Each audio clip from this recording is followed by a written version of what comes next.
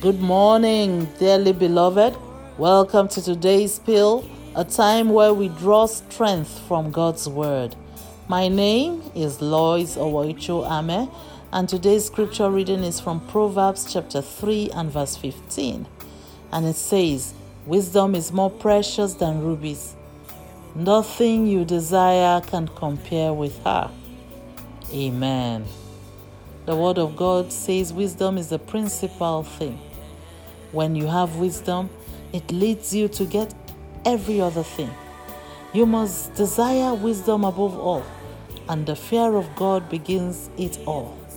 It is more precious than whatever money you have in your account.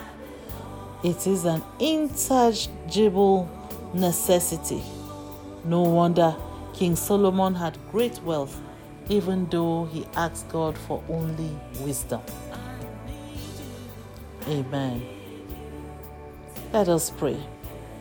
Father, we ask for wisdom today, the wisdom that comes from you, that we will be able to operate in realms that are deeper and greater than us. In Jesus' name we pray. Amen.